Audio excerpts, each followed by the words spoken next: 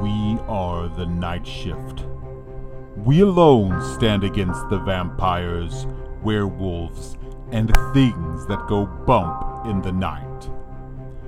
We know the things that prowl the shadows, the monsters that feed on the innocent. We have seen something weird. We control something weird. We create something weird. We study something weird. We are the things that weird things fear. We are the weird. We are the Night Shift. And we are all that stands between you and the end of all that you know. Welcome, everybody, to a special episode of the Crusader Podcast. Tonight, we have Jason Vey on the line with us. He's here to talk about his game, Night Shift, Veterans of the Supernatural Wars. Thanks for joining us tonight, Jason. Thanks for having me. Mike and I keep wanting to say Veterans of the Psychic Wars. And it actually is a deliberate Deep Purple reference, yes. It's an homage. So, in a nutshell, what is this game about, and what's the system that it runs? Because we should tell our viewers right up that it does not run off the Siege engine like most Trollord games, because this is not a Trollord product. Is that right? Correct. It's my company, Elflair Games. I would say, though, that it's probably about 70% compatible with Trollord stuff. You could convert pretty easily. The game is kind of a toolkit urban fantasy horror role-playing game. The way it came about was in summer 2019. I had done a blog about how to run a Buffy the Vampire Slayer game using original white box Dungeons and Dragons. My friend Tim Brannon, who I've worked with for literal decades, since we used to work for Eden Studios together on the Buffy role-playing game, he sent me a message after reading the blog and said, "Why aren't we writing this game? Nobody could write this game the way that we can write this game." And at the time, I talk about this in the introduction to the book. I kind of hem-hawed and said, I have too much going on right now. I really can't get involved in another project. But see, Tim knows me, and he knows that by saying that to me, it would put the seed in my head and I would start tinkering. I started tinkering. Right. I started tinkering, and then within like 2 weeks, I had like the first 2 chapters, which is the character generation and the rules, almost entirely done. So I contacted him with the chapters I had and said, okay, let's do this. So we put it together. So basically, the game is designed to let you play any sort of horror or urban fantasy game you like. Again, none of this is official. I feel like I have to say that because we don't have the licenses to any of these properties. But if you like Buffy the Vampire Slayer, you can do it. If you like the Dresden Files, you can do it. If you like Lost Girl or Winona Earp or Supernatural or Stephen King or H.P. Lovecraft, whatever, you can do it with this game.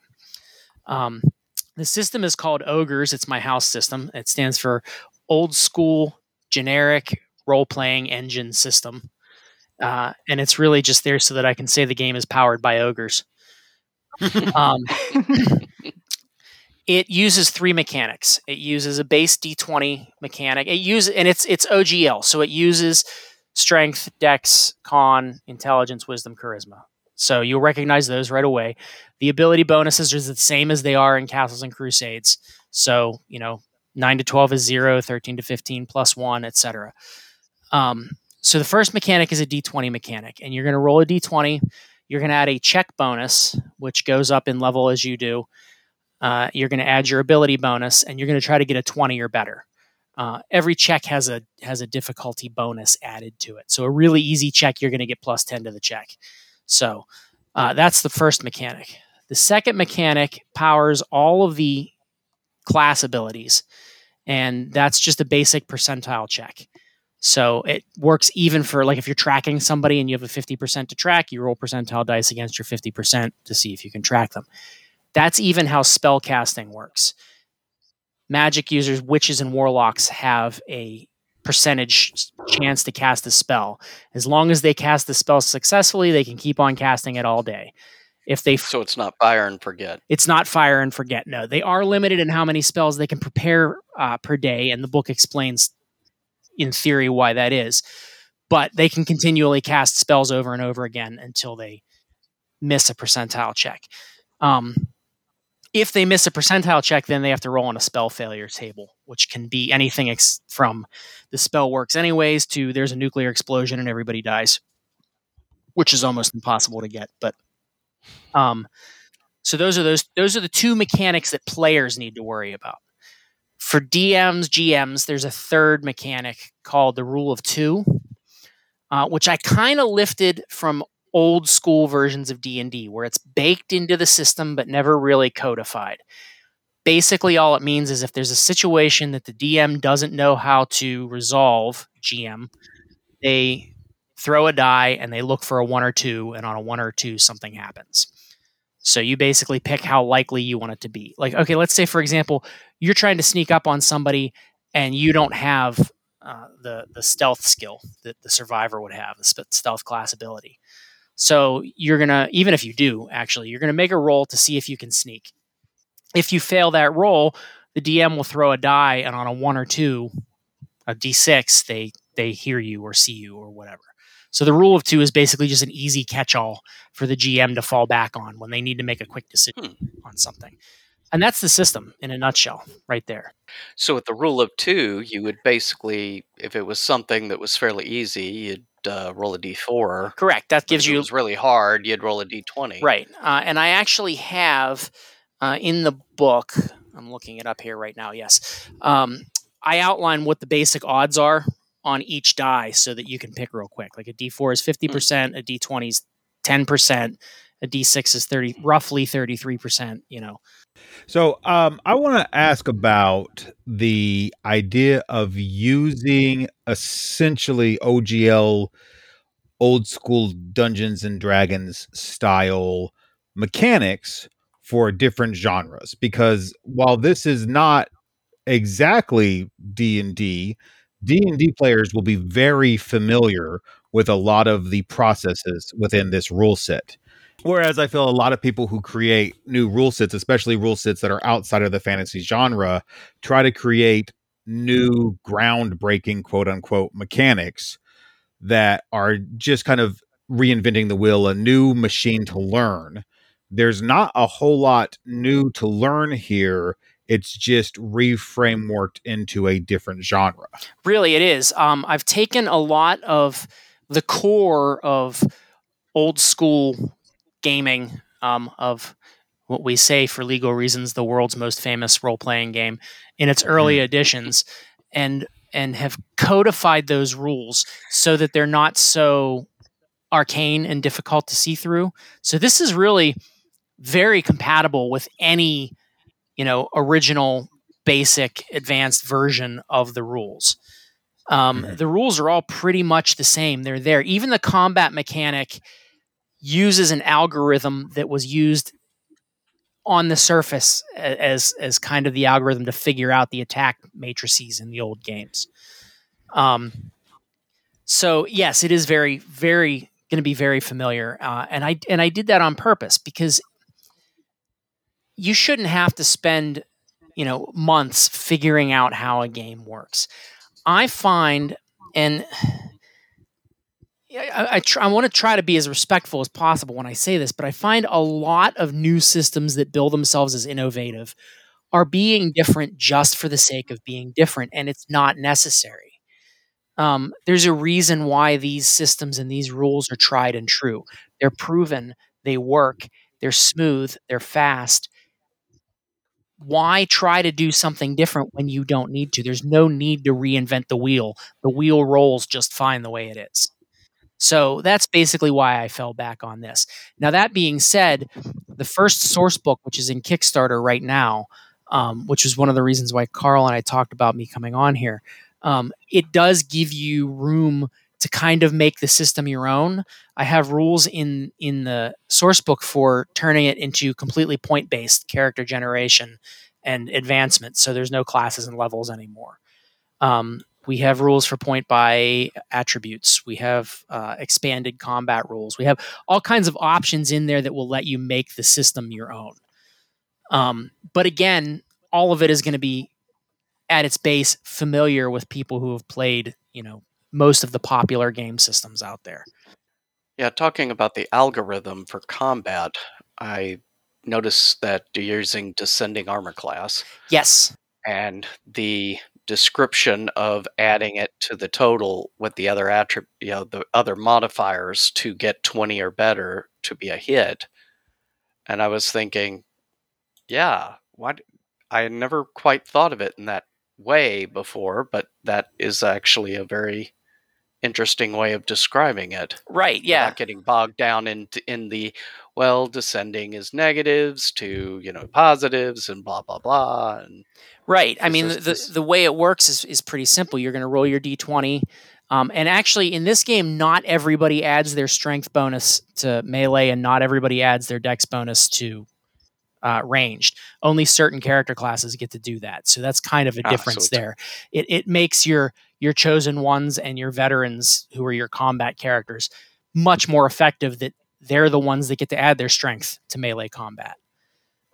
Survivors, on the other hand, who are your average people who have survived the supernatural, they get to add their dexterity to ranged combat because they've learned how to attack from the shadows and things like that. So it kind of gives that little edge to the characters who need it. But going back, the combat mechanic is you roll your D20, you add your ability bonus if you are allowed, you add an attack bonus that you get, which again, it goes up as you go in level, and then you add your opponent's armor class, and you're trying to get a 20 or better. Well, I know there are some DMs who like to, hide the armor class from the players, at least initially. Say, well, you don't know what their armor class is until you've tried to hit them a few times. So that could be difficult in those instances. And I suppose the GM would have to they would have to add up for you and let you know if you made a 20 or not. Correct. What you do then is this is how I did it in my playtest. It's how I do it when I run at home. If I'm running the game, you tell me what you rolled, and then I add the AC and I tell you if it hits or not. And then eventually, if the players are paying attention, they'll figure it out. Yeah. And that's kind of what happens in our games, where we're using THAC0. It's like, well, I know, I rolled this, I hit an armor class 4.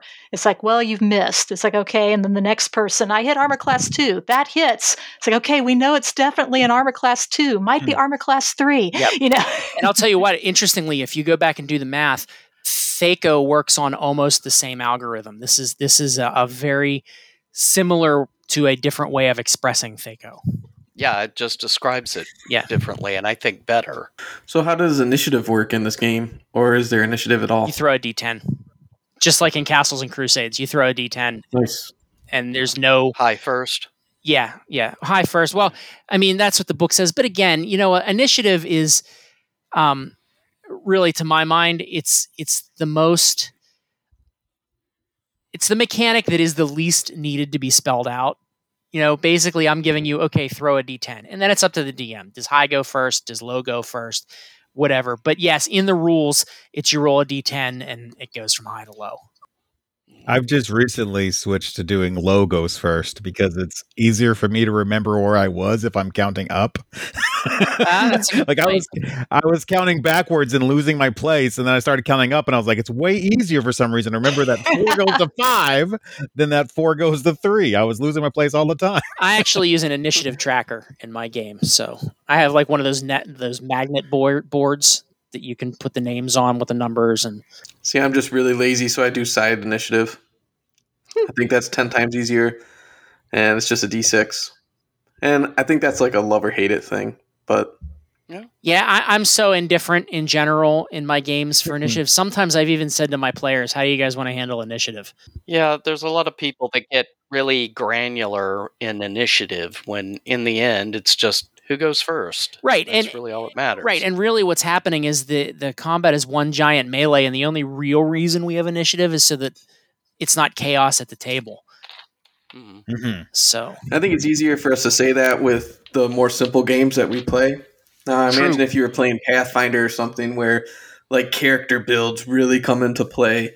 Initiative is probably much more important. But I agree with you. In the type of games that we're playing, it's really not a big deal. It just kind of slows things down a little bit. Right. And that's a very good point. Like I'm reading a I'm reading through Cyberpunk Red right now, and that's a combat system that is very much predicated on who does what and when, and it's a very neat system. But initiative would definitely be very important in that particular system. Well, yeah, like in old D&D, technically everyone's supposed to announce their actions, then roll initiative. You know what? I've tried to do that because I really like it. Yeah, I've tried to do that because I really like it, but I always forget. And then I'm just like, screw it. And I've almost never come across a table that ever did it that way. Even back in the day, it was, no, you roll, and then when it's your turn, tell me what you do, and that's that. Every year I play in this con game. It's like a 12-hour game. It's AD&D first edition, and this guy plays it 100% by the book, and he does initiative in the way that you just described. And I think you have to like really be on top of it and be really like in the motions of it for it to work.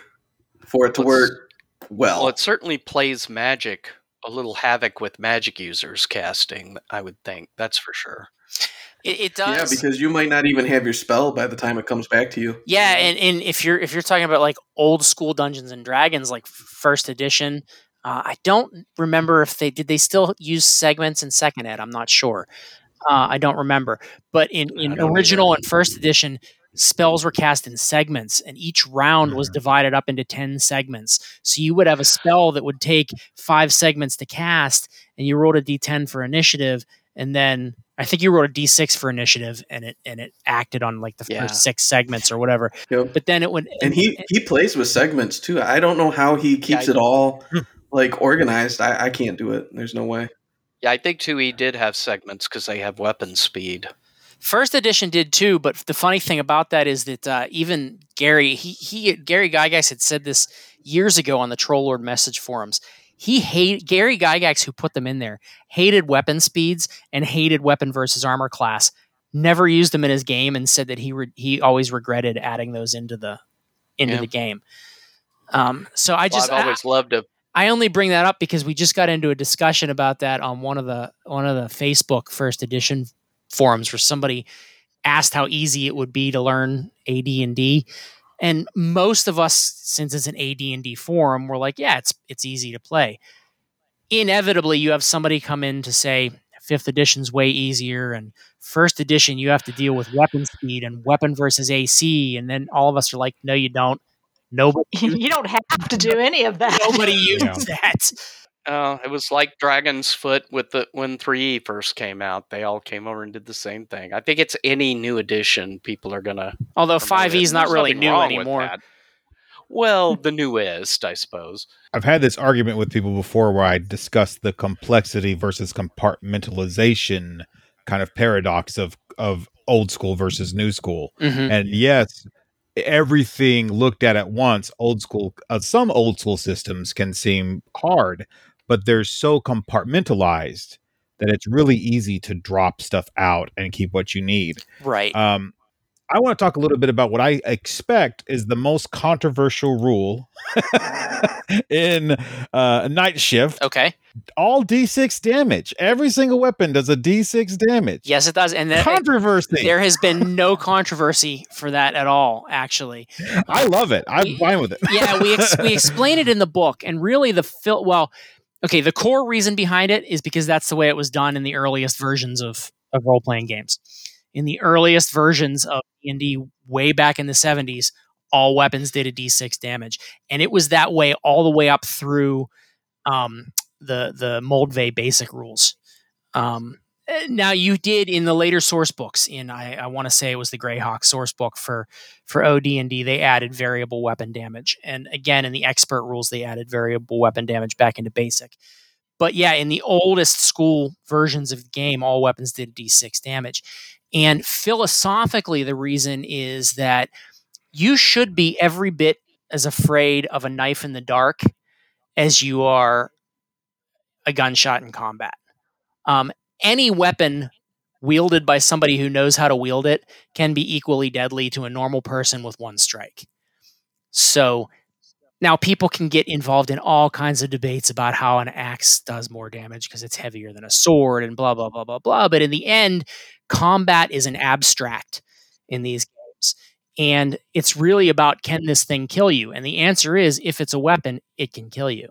So since we don't have gold pieces and we don't have an over, a reliance on every cent that you own of money, it made sense. You can equip your character as you like, and what weapons you use are kind of just a flavor. It works the same with supernatural attacks in the game, in fact. You don't stake a vampire by making a called shot and saying, I'm trying to stake the vampire. You stake the vampire by reducing it to 0 hit points and having the supernatural attacks ability, which symbolizes the fact that you know how to fight a vampire. So it really covers the whole abstraction of combat in a way that lets you flavor it the way you want to flavor it. Yeah, I like D6 damage because it kind of frees people up to do a lot of customization that isn't really available if there's a clear reason why you should be using that sword over this sword or that sword over a mace or whatever. Right. It lets you kind of just create what you want, and the rules are just what the rules are. Yeah, absolutely. But if everything is 1d6 of damage, if you've got like 18 hit points, then, it's... Well, again, though, keep in mind that we're talking about an abstract. Getting quote-unquote hit in combat doesn't necessarily mean that you actually get stabbed or shot or smacked by a weapon. It could mean that you dove out of the way at just the last minute and maybe got a graze on the arm. And hit points represent you getting better at what you do as you go up in levels. Right. But I guess my point being is, no matter what you roll on that dagger, you're not going to kill me with the first hit. No, because I've gotten that good by the time I'm 3rd level or whatever. Yeah. Or have that much stake in the narrative. I mean, there's multiple ways to view this concept of hit points. And, one of those ways is just, it's your staying power in this story that's being unfolded. Exactly. It's your hero factor. It's your, it's the main character plot immunity that we all like in Star Wars. We all like to make jokes about how the stormtroopers couldn't hit the broadside of a barn. But the truth of the matter is, if you watch the beginning of A New Hope, they wipe out that entire rebel ship in like 10 minutes flat. It's just the main characters that can't be hit by stormtroopers. So it's kind of that idea. Only NPCs. Oh, only NPCs. Yes. NPCs have 2 hit points, and they're lucky to have them. And they were thankful. Because you're always thankful. Well, I've got a question for you. When I was reading the main rules for Night Shift, the section about choosing your character race, where you can either decide to be human or you can be a supernatural creature. Yes. At one point, you say, whatever type of supernatural you choose, you may not be undead. What was the thought process or, reasoning when you ruled that a supernatural being could not be undead, and your distinction of living vampires as opposed to your standard, quote unquote, undead ones? This is going to be a terrible answer, but I honestly cannot remember what my train of thought was when I wrote that. Morbius. And in the again, in the companion, which we're kickstarting now, we have specific supernatural species. We've changed to go along with the current movement towards getting away from the word race. We've changed them to species, because really what you're playing are different species. You're not a human being. You're a different species of creature. So, but we do have specific species of creatures in the source book. We have celestials, driven, which are actually a type of undead that comes back to have a laser focus on pursuing a single goal that was left undone when they were sort of a revenant. Yeah, sort of a revenant.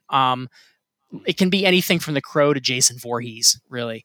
We have ghouls. We have immortals, which can be anything from your, wandering warriors that have to fight to the last, to Nephilim, to, enlightened beings from the ancient lost continent of Thule, Then we have infernals, lycanthropes, and vampires.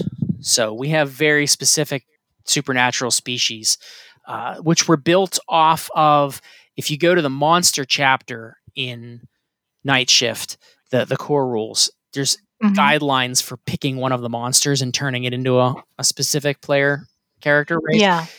These were kind of built off of those guidelines to give you examples for specific types of creatures you can play. So, but again, I know that's not satisfactory, but I honestly can't remember why I said you shouldn't be an undead, and I have specific undead creatures in the Night Companion. So, I have a theory. To me, the big problem with being an undead creature in a game like this is you have so many magical abilities and spells that affect undead. So if you're an undead player character, can you be affected by turn undead or locate undead or command undead?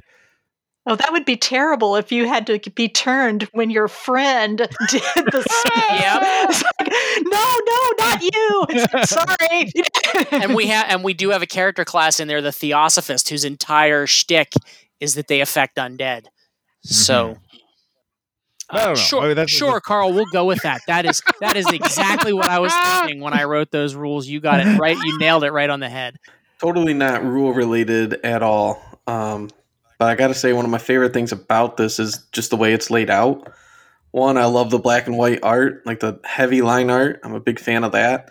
And I'm a big sucker for border art, too. Thank you. And I love it. See, I didn't like the decorative border, and it's solely because sometimes it obscures bits of the text. It does, and I did the layout on this, and I was still learning at the time.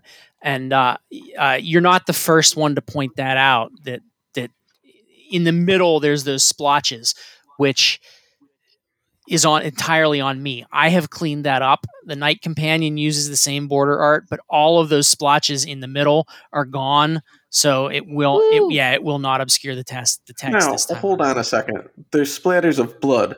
Okay, so if you have blood splatter on a book, it's going to inevitably hit something. Wait a second. Let's keep this realistic. This is black and white like Psycho. Those are. How do you know it's blood? No, this is black and white like Psycho. Those are splotches of chocolate syrup.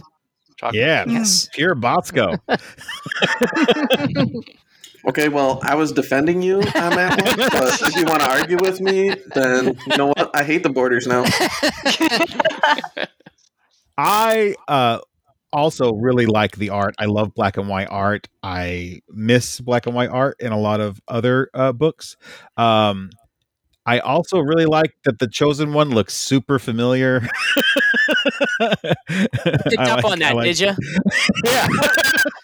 Like What are you Carl, talking who would about? that I be? couldn't find a picture of a guy with a big chin because that would have been the second choice. Groovy. I'll let people look at that art and make up their own mind on who that might be. And actually, I probably shouldn't admit this because people are going to think I'm cheap. And actually, I was, but it was out of necessity because I just didn't have the budget. All of the art in there is stock art that I bought from Drive-Thru RPG. Hey, a lot of people do that. Hey, small publishing. Nothing wrong with that. Now, the cover art I put together myself from a number of different photo elements, some of which I purchased, some of which were public domain. I put that all together myself. But inside the book, yeah, it's all stuff. The border I found somewhere was completely free. Somebody had made it and put it up there and said, "You can use this for your commercial purposes. Just credit me." And so I credited the creator, and it's there. Now the companion I now have a little bit more money, not a lot, but a little bit. And I did hire Bradley McDevitt, who does a lot of work for Dungeon Crawl Classics, to do artwork for all of the new classes and all of the new species. So, and he's sent me a couple pieces over the past couple days, just not finished, but concept sketches, and they're crazy cool. I'm going to be sharing some of them on the Kickstarter soon. I'm really excited about what he's doing with it. He's a really nice guy, too. I met him at a con one time. He's awesome. Yeah. Yeah, Brad's awesome. He's a great guy. Me and him have been. He and I listen to my grammar. I'm a writer. He and I have been talking about working together for a long, long time, and this was the first time that there was the opportunity, and I had the money to pay him to do it. So it came together, and I'm really excited about it. If we hit a high enough stretch goal, I'm going to hire him to do more art.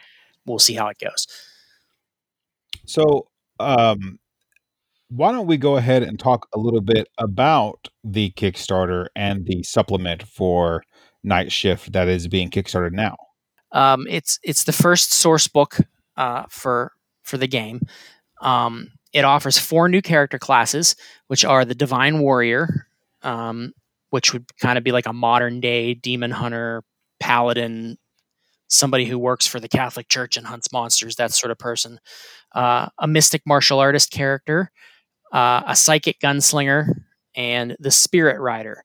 Now, the Spirit Rider is somebody who has a direct connection to the spiritual essence of a specific geographic region. And they get enhanced magical abilities because of their connection to the land. So those are the 4 character classes. We have rules for the supernatural species that I already listed out. It's the Celestials, Driven, Ghouls, Immortals, Infernals, Lycanthropes, and Vampires.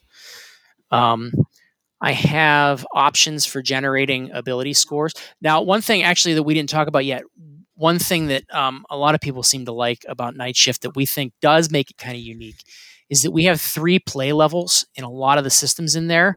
You can have what we call realistic, which is your normal play level, or gritty or cinematic. And the 3 terms are pretty self-explanatory, but you don't have to pick one overall. Like you could have gritty damage with cinematic healing with normal exorcism rules, and you can really use that to build the level of difficulty that you want in your game. I have options for normal, gritty, and cinematic games for attribute generation in the companion. We have rules to convert the game from class and level to entirely point buy. I have a new alignment system in there, which is focused on, instead of just law and chaos, we have good, evil, light, and dark in there. I have guidelines. If you don't like the 3 mechanic system, there's guidelines in there to convert it over to an entirely unified mechanic, either D20 or percentile based, whichever you like. There's enhanced combat rules. There's more arcane powers, more magic spells, more GM advice, dozens of new monsters, and that's it right now. We're going to have, hopefully, we're going to have some new night worlds. We're going to have some new night spots in there. I'm still kind of planning those ones out. The book is entirely done except for those little bits and bobs to be added on. But that's what we got for the companion right now. It's a huge book of options that's going to kind of blow the doors off of the game. And it looks like you're coming up on your first stretch goal too. We are, yeah, we are. Well, it's not going to matter by the time this airs, but as of this moment, we're about $53 away from our first stretch goal. So is there any particular stretch goal that you've got mapped out that you are especially hoping to reach? It's like, if I can just get this stretch goal, this one's my favorite. And I suspect you asked that because you know which one I'm going to say. It's the $6,500 stretch goal. If we make it there, we are going to do print GM screens for the game. I've already spoken to a printer. I'm waiting on the formal quote for them, but the informal quote that they gave me was very affordable.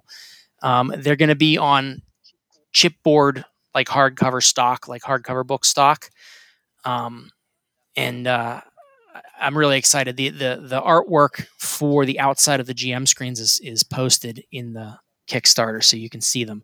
But I really want to get to that level because to me, it feels like the game's really complete once you can say I got GM screens. I have the GM screen inserts right now on DriveThruRPG. So the inside of the GM screens will pretty much be the same as the ones on DriveThruRPG. So people can go there and look at the preview to see what the insides are going to look. The exterior is going to be entirely different. Because the DriveThruRPG screens, they're on 4 cards. So you kind of have to have 4 different pieces of artwork. Mm-hmm. Doing a print screen will allow me to have the one panoramic piece of artwork all the way across the outside. And I really kind of dig what we've come up with for that exterior art. And I'm just really excited about the potential to do the GM screen. So I'm really hoping that we get there. We're also, actually, I should mention, we're doing some crossovers with Troll Lord with this because Steve Chenault is an awesome human being. And right now we're running a backer challenge through the weekend. If we reach the $4,000 stretch goal by the end of the weekend, every backer at the $60 and up level is going to get. Well, actually, this is not going to matter by the time this airs. It might. I'm gonna start working on this as soon as possible. Hello, listeners. This is your editor, Carl. Unfortunately, I was not able to get this out in time. Thank you for listening. Back to the show. Okay. But this is an example of the type of things we're doing anyways, even if it doesn't make it up.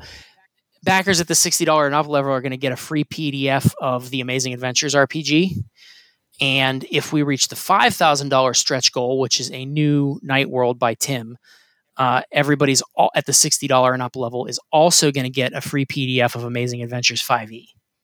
Awesome. So, and there's probably going to be some more crossovers as we get on. We still have, at this point, about 3 weeks to go on the Kickstarter. So, yeah. So this doesn't have to go into the podcast, but I was thinking about you the other day. As creepy as that sounds, because no, creepy would be. I was looking at you the other day. That would be much more creepy. I saw. God, what was it called? Jungle Cruise, the movie. Oh, I want to see that because it really. I saw the previews and I was like, "That's totally an Amazing Adventures." Yeah, it was really good. I like everything though, so don't take my word for it. But I gave it an 8 out of 10 all day. What? I think you should totally put that in the podcast. The bit about you thinking about me because I get that a lot. Great. All three of our people will think I'm a creeper, which is fine. Oh, that's all right. We already thought you were a creeper. But you're our creeper. I don't even know what movie he was talking about. I couldn't hear it. Jungle Cruise. With The Rock. I'll see anything with The Rock in it. I love The Rock. I want to see that. You should see it. See that. I can see that being a pulp movie. It's just the last thing that I was grasping at. What movie recently was he talking about? Enola Holmes, maybe? I don't know. Interestingly enough, that too could be an Amazing Adventures movie. Absolutely. I should actually, since we're talking about Amazing Adventures and the fact that we're giving away the PDFs, I should point out to the people that are listening, if you like Amazing Adventures, you will like Night Shift. Mm-hmm. The Inventor character class is going to look staggeringly familiar to you if you have read Amazing Adventures, because I basically just lifted the Gadgeteer from Amazing Adventures and dropped it into Night Shift. So it's going to look very familiar, and I think you're going to really like it. If you like Amazing Adventures, you'll like Night Shift. And again, I think once you get into it, the game is probably about 70% compatible with Castles and Crusades. So the learning curve should be very low. You should be up and running really quick. Is there anything else about Night Shift that we've not covered that you definitely want to get on the podcast? Wait. Everybody always says we're too easy on these people. So I'm going to ask him a hard question. Oh, okay. Go for it. What makes Night Shift different than any other urban fantasy game? Like nothing. I'm going to be completely honest. For honesty. Again, I just sat here and told you how reinventing the wheel is not necessary. All I can do is make the games that I love to play, and Night Shift uses these rules and these systems and these concepts in a way that I love them, in a way that Tim and I are both very passionate about. I guess really what kind of sets it apart is that the DNA of Tim and me as game designers is all over it.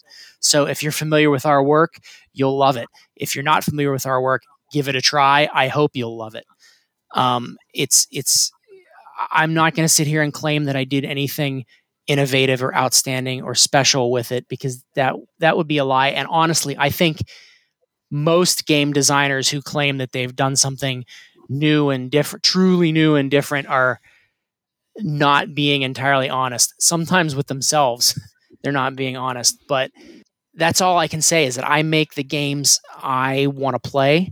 I make the games that I love, and people seem to respond to that. I've gotten positive feedback from the stuff that I've done, and that's it. So what sets it apart is the fact that it's a game that I love.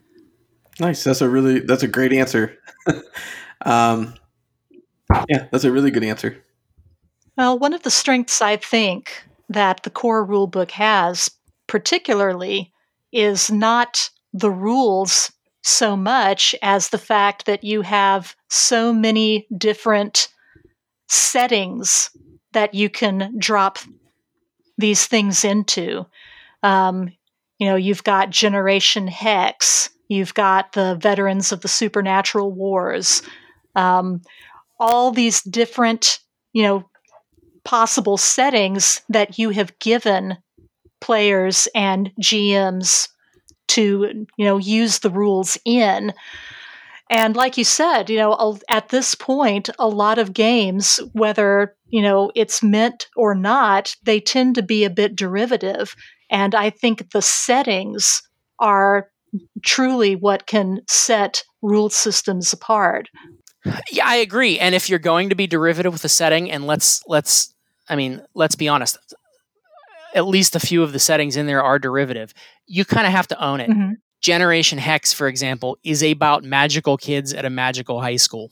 We own that for what it is, The Nocturnum verse is actually based on a long-running campaign that I've been running for 20 years, actually, that was originally run in the Unisystem in the Buffy the Vampire Slayer RPG, but it blends elements of Buffy and the Cthulhu mythos, and it's a kitchen sink. Anything I can think of, I have grabbed every horror RPG you can imagine and just dumped crap into the Nocturnum verse and told my players, don't think too hard about it. But yeah, you kind of have to own that. And I really can't take credit for the idea of having multiple settings, sample settings in there, because we're far from the first people to do that. Again, Tim and I met working for Eden Studios, and they were well known for doing that in their All Flesh Must Be Eaten books. They call them Dead Worlds. So this is kind of our tip of the hat to them, calling ours Night Worlds. And actually, the size and format of the book is also kind of a tip of the hat to that legacy, to us having met.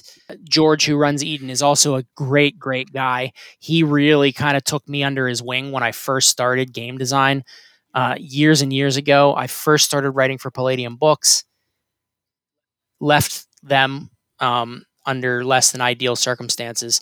I was going to quit gaming at the time, or quit designing at the time, and George kind of stepped in and took me under his wing. So a lot of this is kind of a love letter to where Tim and I came from as game designers together. So all of that is a long-winded way of saying that I agree with you that the multiple settings are a very cool thing. We just can't take credit for coming up with the idea. Well, I think it kind of lends to what you said in the beginning, where it's this game is a toolkit. So the pieces are there for you to pick up and make it your own. Very much, and I'm a big fan of that. I mean, having core settings in a game is cool, but I think that the rules should be able to be easily divorced from those settings, because I use this analogy way too often. It's kind of like when you play Star Wars during the Rebellion era. It does not matter how cool your characters are, or what they can do, or how big the galaxy is, or all the adventures out there that you can have.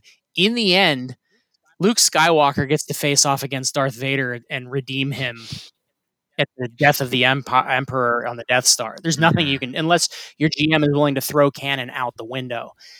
And that's kind of what you get. There's meta plot that goes hand in hand with settings that are baked into a system. So I like to kind of just give some people the bones to work with. Or you have players, the first thing they want to do in your Star Wars game is they want to find Luke Skywalker and blow his head off. Right. So they can be the ones to kill Darth Vader. Yeah, those guys. Yeah, and it's always they want to kill Darth Vader. They don't want to. No. Because they want to kill him and check his spleen for emeralds. Gamers are so ultra violent that it's like they watch Clockwork Orange and they're like, "That's nothing compared to what we did last week." Too true. All right, Carl. Now you can ask him if there's anything. I was about to. It's like, no, the moment is gone now. Too late. No. So is there anything specific about Night Shift that we've not talked about that you would like to get out there to our listeners? I'm not sure that there's anything specific that we haven't covered. I think we've really gone over it pretty well. Just I really hope that people will take a look at the Kickstarter. We have Elflair Games has a Facebook group, which you can head to find the URL for the Kickstarter. It's just facebook.com/groups/elflairgames. How long is it running? Really easy. The Kickstarter is right now we have about 3 weeks left on it. We funded in a day.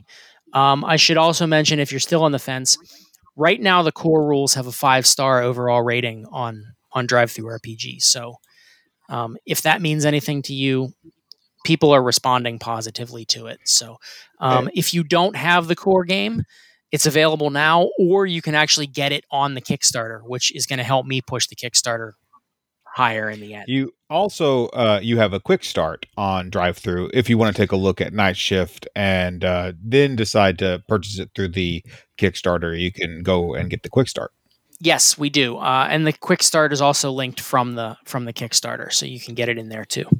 So I looked at another one of your games, also an Elf Lair game, also I believe powered by the Ogres, Swordsmen and Spellslingers, which is Spellcraft and Swordplay. What did I just say? You said Swordsmen and What am I Spellslingers. looking at? Yes, Which is a cool. Spellcraft and Sword. That is actually a pretty cool title there, Carl. Nope. Hold on. Let me retake that. I apologize. That's okay. Volume 1, I believe Volume 1 or the character generation chapter of Spellcraft and Swordplay might have been called Swordsmen and Spellslingers. It has to be, because I have this open and I read that off of the page. Book 1. Yeah, you might have. So years and years, years and years and years and years ago. Did you buy it from DriveThruRPG or did you get it? No, I got it. I got the I have the basic game that I downloaded and looked at from DriveThru. Okay. And it's Spellcraft and Swordplay. The file's called Spellcraft and Swordplay. The basic game front splash page, Spellcraft and Swordplay by Jason Vay. Awesome. And then when I scroll down, book 1 is called Swordsmen and Spellslingers. The character, yeah. like Men in Magic. Yeah, that's the character. It's done. It's right, exactly like Men in Magic. No, first of all, Spellcraft and Swordplay is not powered by ogres. Okay. That's powered by orcs. Got it. Orcs are not as good as ogres. Orcs actually stands for Optimized Core Role-Playing System. That was my original house system, and that grew out of Spellcraft and Swordplay. I did back in 2010, and I did it as a lark. A bunch of us on the OD&D message boards were discussing, and they still discuss it to this day. If you look at the original D&D books from back in the 70s, the white box or brown box, they talk about how you're supposed to use chainmail for combat, but he never really gets into it. So that's a debate that's been going on for years. How was it supposed to be done? And it's now known that Gary Gygax never did it. He always used the alternate combat system. But I started making notes to figure out how would it work if you were going to use chainmail for combat. And again, this is the case where I get those brainworms and I start tinkering. And then before I know it, I've written a game. And that's exactly what happened. So I figured, well, I did all this work. I might as well have not done it for nothing. So I did a sloppy layout in Microsoft Word with public domain art. And actually, it looks shockingly good for having done it in Microsoft Word with public domain art. But at the time, I did not know what I was doing as far as layout and graphic design and all that. That was a decade ago. And I put it up on DriveThruRPG, and it's been there ever since. And it was my first house system. And when I first put it out, it was really popular. I sold like 500 copies in 6 months of it. I was so lazy at the time that I just wasn't about doing my own business. So I let it go and it lapsed and I lost all of my momentum. And with Night Shift, I'm kind of starting over from scratch. I am working on a revised version of the Orcs system, which is going to eventually debut as Spellcraft and Swordplay 2nd edition. But that's way down the line from now. Yeah. Well, my interest in it was about that, taking the chainmail combat and applying it to an old school RPG experience. That is something that on another show, one of the hosts, Crispy, has tried and attempted and looked at and tried to find a way. So I want to push this onto Crispy and maybe see if he'll play it with us. For what it's worth, I have been using those rules to run a game set in the Hyborian Age and Robert E. Howard's Hyborian Age for probably since the game came out. So it's probably going on a decade. And a lot of the changes and house rules that we made are going to find their way into the second edition, but I can vouch from a decade of play that yes, it works. So awesome. I just wanted to bring it up because it looks cool to me, and I want to try some old school fantasy gaming with chainmail combat. And you really did a good job on this layout using the tools you had. There's images in the middle of the screen and text around it and stuff. I mean, I can't do that in Word. Yeah, I look at it today, and even today, I'm like, I know it was done from Word, so I can see it, and now you guys will. But I'm like, it really doesn't look all that bad for what I had at the time. So, I mean, Word is a terrible program to work with for design because, I mean, in the end, it's not made for that. So anyone being able to do anything using Word is like, wow. Yeah, it's a powerful word processing program, but yeah, Spellcraft and Swordplay has a very basic layout because that's what you can do effectively with Word. Oh man, I got so scared that I had opened someone else's game and started talking about it. That's not mine. Why are you pushing somebody else's? So, like, I have a third house system called CD8, which is also, I have a game on DriveThruRPG called Chutzpah, a certain je ne sais quoi. Which there's, I understand, I've come to understand since then that a couple other people have done this as well. But there's a meme going around that says, basically, I want somebody to create a game whose ability scores are, I don't remember what they are now, but it's like Chutzpah, cut of my jib, a certain je ne sais quoi, and things like that. And my wife went, I want you to design that game. So I did. Chutzpah, as it stands, is it's a powerful system, and I really think that it can handle just about anything you want, but it's also very short and very self-effacing and tongue-in-cheek. It makes fun of me. It makes fun of the reader. I built it just to be fun to read as well as fun to play. But it's your basic throw a fistful of D8s and look for successes, or as I call them, fist pumps. Yeah. You basically add your attribute and your skill together. You make a dice pool. You throw a bunch of D8s because I just picked D8s because nobody does dice pools of D8s. And you look for successes.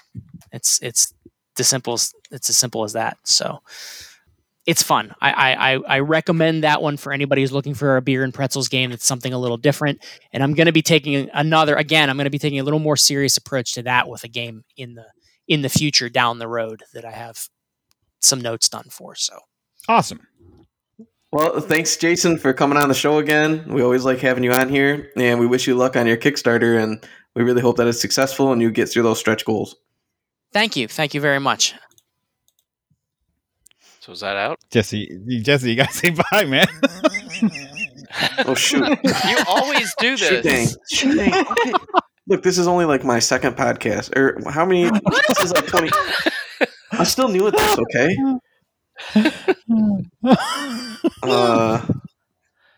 Well, that's all for tonight. Thanks for being with us, listeners. Thanks for being with us, listeners. I don't know. What is even happening right now? Bye. Night, everybody. Good night, everybody. Anybody that's listening, we really haven't all been drinking tonight. Just me. Well, maybe some of you haven't, but good night, everybody. Good night. And we're out. Did you say Briark? I will not stand with no Briark. Yark.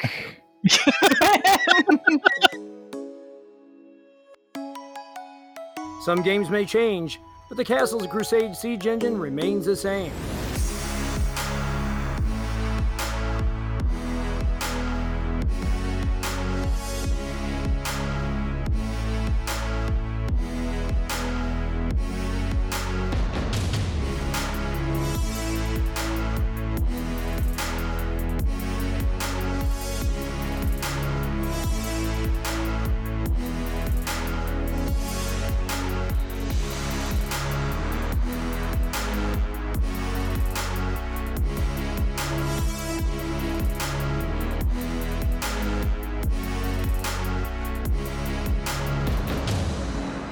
All right, now Goodbye, everybody. All right. Goodbye, everybody. No, I'm trying to redo it. You were waiting Stop for me. laughing. I see how you are. no, that's good. That's a great ending. Goodbye, everybody. You're wanting us to retake that? That's beautiful. That was wonderful. So I said That's a one and done. I said goodbye like 12 times. So now nobody can complain about me not closing out because you have plenty of sound bites. That should Just cover me. those goodbyes and just drop them in, as needed. I think what you should do when you edit this together is put all of those goodbyes in a string. Just goodbye, everybody. Goodbye, everybody. Goodbye, everybody. Goodbye, everybody.